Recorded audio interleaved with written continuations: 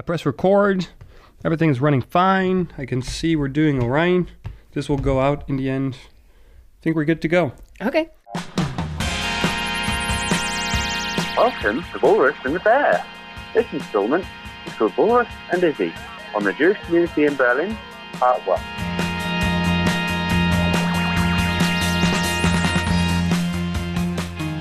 This is our very first episode. Our very first Walrus and the Bear Series 2 episode. It is. This is the very first episode that we're making together, sitting in a sort of like self-made sound booth inside of my room. And we're going to talk about the Jewish community in Berlin. So we're going to talk about the Jewish community in Berlin that's been around in Berlin since the 1300s. But became much more prominent after the 1600s. And we're actually going to do this episode in 2 parts. Now, before we dive into all of this, first this short message. As a brand new member of the podcasting label 4000 Hertz in Berlin, I'd like to join the great custom of introducing one of the many social projects that are going on in this city.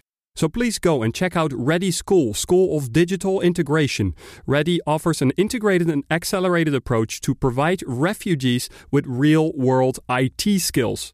Ready School is making a change by not only providing refugees a valuable skill in computing and coding, but also setting them up with companies who want to hire them. Want to learn more as a hiring company or join their great program? Visit readyschool.org. That is redi-school.org. And now, onwards we go.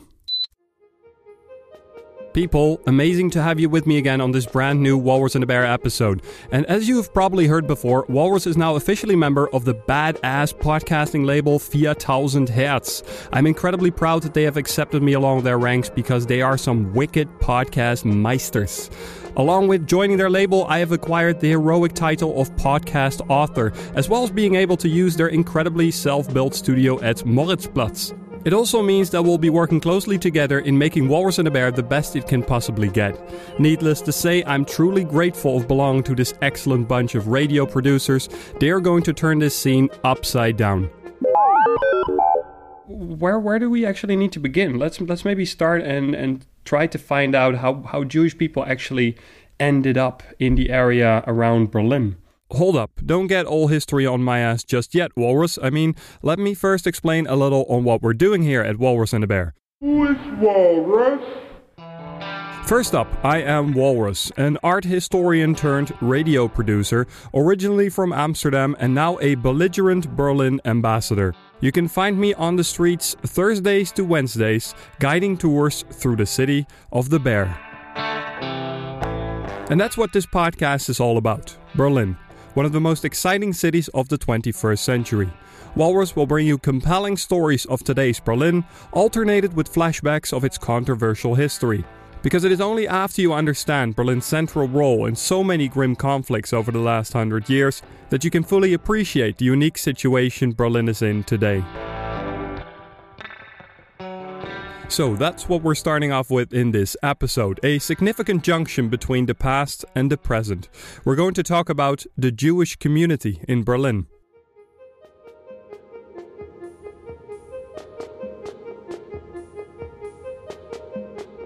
Over the last 25 years, Berlin has seen a big influx of Jewish people that feel attracted and at home in the city. Berlin is said to have one of the fastest growing Jewish communities in the world. In this 2-part episode, we're going to meet some of these newcomers. We'll be asking about their motivations to live in Berlin, what attracts them to today's city. Why would they come and resettle in a country that treated them so badly in the past? And how do they interact with Berlin's troubled history? In order to fully understand the weight behind that question, we have decided to split the episode up in 2 parts. This part, the story you're going to listen to right now, will paint a picture of the first establishment of a Jewish community in Berlin, its continuing struggle to find a place in Berlin society, all the way up to its brutal destruction under the Nazi regime. That Berlin community ceased to exist after 1945 due to the actions of 12 years of Nazi rule. In the second part, we'll reflect on Berlin after the Holocaust, and we'll be speaking with Jewish contemporaries and their motivations to live in Berlin today.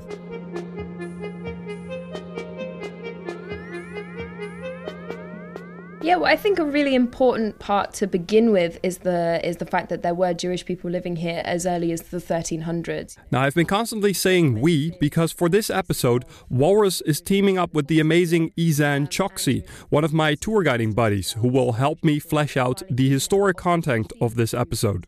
So there are records of Jewish people as far back as the 1300s. Back in the days, Berlin was a swampy area, an inhospitable place where famine, raids, and diseases like the bubonic plague had a free hand. From 1618 till 1648, the 30 Years' War ravages through Europe, a massive religious conflict in which almost all of the European powers are involved. When in 1648 the hostilities come to an end, Berlin will see the beginnings of a brighter future, and with that also the cautious establishment of a Jewish community in the capital. In 1671, for example, the first Jewish expellees from Austria arrived in Berlin. I mean, there's all kinds of areas where these people come from. How do they understand each other? How do they integrate? How do they go along? And also, how do they go along with their German citizens? Well, I think in the late 1600s and early 1700s, this is a community that is still quite separate from the rest of German-speaking and maybe French-speaking Berlin. This is a community that mainly just speaks Yiddish or Hebrew if they're part of the rabbi community, I guess. So they are a community that doesn't actually necessarily integrate. But I would say that the Jewish people still do live relatively separate lives during the 1600s, speaking a very different language and often not even speaking German. So that's very, very common in the early 1700s to not speak German, but to speak Yiddish. Sounds familiar, not speaking the language of the country you're living in, you Berlin expat? Well, in the early 1700s, the idea of social integration was not yet considered desirable. Rather the opposite. Jewish people were tolerated in Berlin at best. They had limited rights and were kept out of important positions within the community. Changes in the role of the newly formed Jewish community, however, are at hand and closely connected to the life of one particular individual, a man whose grave can still be visited in the center of Berlin. So just, going back to the cemetery that we spoke about a little bit earlier on Große Hamburger Straße, this cemetery had been going on, or had been a plot of land since the late 1600s. Over the course of its 300 years worth of history, about 12,000 people were buried in this cemetery. But now, if you go today, there is only one recreated freestanding grave, which is the grave of a man called Moses Mendelssohn. Moses Mendelssohn arrived at the gates of Berlin in 1743, destined to become a rabbi. He spoke no German, just Yiddish and Hebrew, though soon found himself entangled in a vibrant city ruled by the enlightened monarch Frederick the Great. Mendelssohn realized that to be part of this Prussian kingdom was to learn the German language, and soon he became familiar with German philosophy and Prussian literature. Within 10 years, Mendelssohn had become a well-known figure among the Prussian intelligentsia, having published several important philosophical treatises and translated the Torah from Hebrew into German. Mendelssohn would become one of the most important figures of the Jewish Enlightenment. I think what's really important to mention about Mendelssohn is even though he's kind of, in many ways, an accepted intellectual of the highest Prussian intelligentsia, he is also always very, very clear that he wants to remain Jewish. And he wants to also preserve as much as he can of his society and of his community as well. So what he's trying to do is he's trying to navigate this difficult relationship between being Jewish and also at the same time being nationalistically Prussian. So, I mean, there is this sense of, I basically I think what we're trying to do is we're not trying to gloss over things. Like, we're not trying to say that after Moses Mendelssohn everything was wonderful and that Jewish people lived in harmony with their Christian neighbours and didn't face any kind of anti-Semitism. That's not the case. I think what we're trying to do is we're trying to give a much more meaty picture of the fact that even though Jewish people are becoming much more assimilated and much more integrated into Prussian society and into like general European society, there is still this underlying sense of anti-Semitism, of the other, and of people who don't quite belong. Now, we're taking a short break, only for like 30 seconds or so, don't worry. I really hope you're enjoying the show so far. It's been a blast making it, and there's a whole lot more carefully curated content after the break. But what I would love for you to do right now, what would really help me out a lot, no matter where you are, if you're on the subway, chilling at home, or walking that beautiful Affenpinscher of yours, it's a dog breed. Check it out. I would like you to go onto iTunes and rate the show. Support the show by giving it the full 5 Monties. Click the link below, go to iTunes and rate the show. I'm counting on you guys. Now, back to the program. So we have spoken about the establishment of a Jewish community in Berlin around the end of the 17th century, and one of the key figures that helped integrating that community into Prussian society, Mr. Moses Mendelssohn. We'll take a closer look into how Jewish people will become more emancipated to become actual citizens of Germany. So we're going to talk a little bit about what this period means, and all the way up until the First World War, and how that influenced society in Berlin. So how are we going to do that? What are we going to talk about? Are we going to talk about capitalism? What do you think? What is a good... Yeah, I think we can talk about capitalism. I think we can also talk about the Industrial Revolution, because that really changes the shape of society in many ways. Like, the Industrial Revolution kind of, in a lot of ways, rips up the rule book. It doesn't matter who you are. You know, it doesn't matter what kind of religion you practice. It doesn't matter what kind of background you were brought up in. What matters is if you are a useful economic tool. You know, if you are useful economically in the society and we can use you in order to make money. Like, that's what matters. And then there's the fact that in 1871, Germany gets unified. And everyone living in this newly formed Germany, also Jewish people, gets granted citizenship. So that immediately elevates the Jews to, at least for the law, become equals of their fellow German citizens. And that is how most Jews identify themselves by the turn of the century, as German citizens. They become an integral part of German society and are often considered to be among the avant-garde of social, economical and cultural development and progress. The 1920 is a kind of crazy time.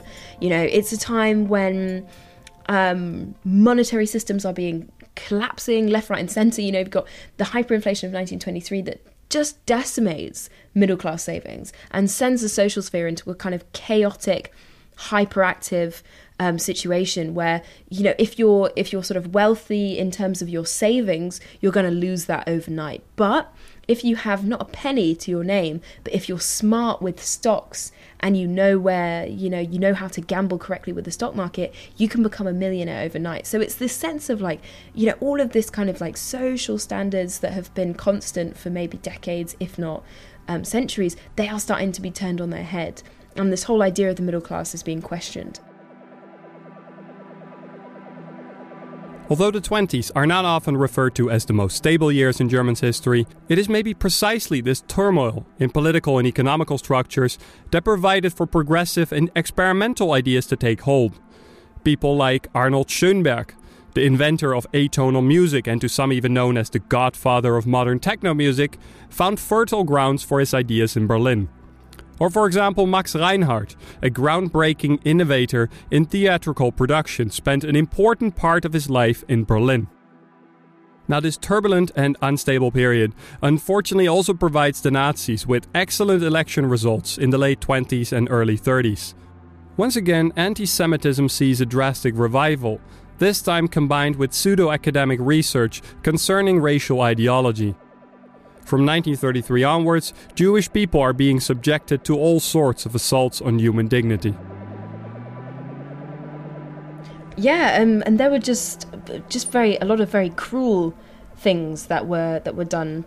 So, for instance, as soon as the Nazis come to power, I think it's in March of 1933, they passed legislation which means that if you are, you know, working for the civil service or working in any kind of public sector job, you will be sacked or you will be made to shut down your practice. So if you're a doctor, if you're a lawyer, if you're a professor, if you're working as a teacher or a member of the civil service, you're not going to have a job anymore.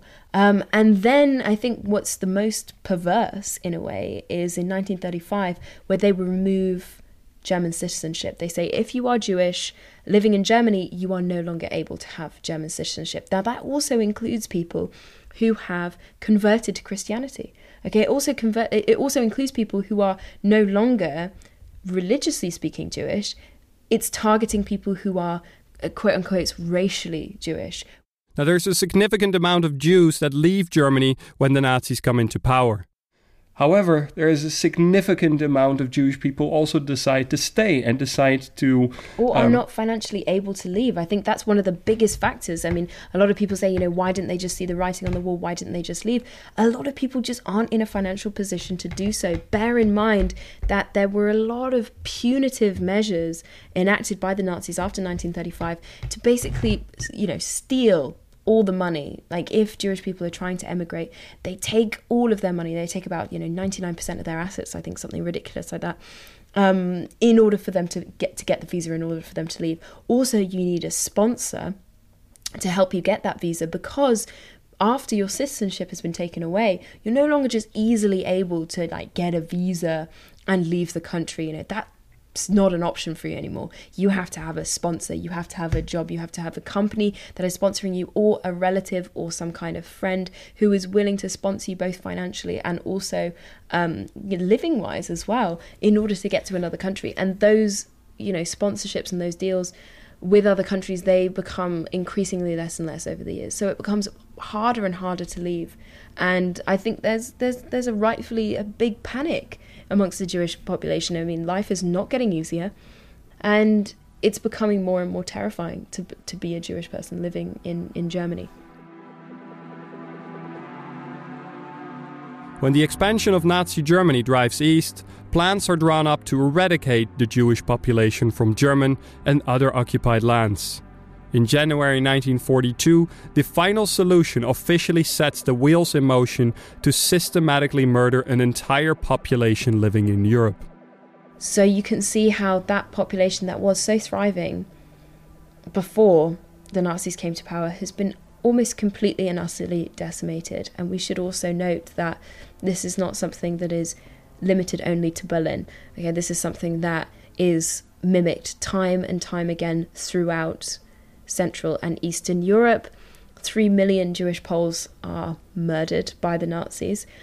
You've also got Czech Jews, Lithuanian Jews, Russian Jews as well being targeted, Jews from many, many different countries wiped off the face of the earth. All of that diversity, all of those different languages, all of that wonderful culture that came out of the Ashkenazi Jewish population of Eastern Central Europe is destroyed. And by the end of the Second World War, you have the death toll going up to around about 6 million Jewish people, which you don't really have any feeling towards, and therefore it's a number that doesn't really mean anything to you. And that's why I would like at this point to sort of focus rather on the communities, because that's something that I think we're more able to engage with. Just imagine, for instance, the Berlin community that we have been talking at length about at this podcast. That Berlin community ceased to exist after 1945 due to the actions of 12 years of Nazi rule. And it is just absolutely horrendous to think about, really. And it's also worth noting that 6 million is 2/3 of the pre-war Jewish population of the entirety of Europe as well. This was part 1 of a 2-part series on the Jewish community in Berlin. We have come to a sad end, as is almost inevitable when talking about the Jewish population of Berlin. But what we wanted to do in part 2 is really engage with, again, coming back to the real essence of this podcast, which is Berlin today, and how the Jewish community behaves towards its history today, how it feels about the history of Berlin, why people want to come and live here, because the Jewish community in Berlin is one of the fastest Jewish communities in the fastest growing communities in the entire world. So it's a really exciting time at the moment in Berlin to have this sense of rebirth and this sense of re-establishment in a way. And that episode, the second part, will be brought out in June. We are working on it really hard, but in the meantime, there are some other episodes lined up for you. We'll be talking, for instance, about tattoos. We'll be speaking with refugees, and we'll be making our own freaking doner kebab. That's right, a dinner party this summer, and you're all invited. Then, a huge shout out to the history star of this episode, without whom all of this would be unthinkable, Izan Choksi. I'm incredibly grateful that she is a part of this intriguing investigation. You'll be hearing more from her in upcoming episodes. If you want to know more about her, check out her awesome Berlin blog, monumentmusing.blogspot.de. The music you've heard was especially created for this podcast by Denis Wouters and Mark Schilders. Also, a big bow to Mr. Sergio Membrias, who has been a continuing support throughout the creation of the podcast. Now, if you want to know more about the show, visit walrusandthebear.4000herz.de. I'm super excited for the upcoming months, and I'm really glad that you have decided to tune in. Auf Wiederhören, see you soon, and check you later. Walrus out.